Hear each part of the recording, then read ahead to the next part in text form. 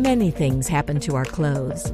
Some are instant and noticeable, while others happen on a microscopic level and only become gradually visible. But they will eventually make clothes look old. If we zoom in on a natural fiber by a factor of 50 million, we see that most of the surface of each fiber is made up of highly ordered parallel layers of long chains of carbohydrate molecules. However, some regions have weaker bonding between the molecules, resulting in a disordering of the fibers, an amorphous region. These regions are receptive to dirt particles. Despite being invisible to the naked eye, the dirt particles will ultimately make white fabric appear gray and colored fabric look dull.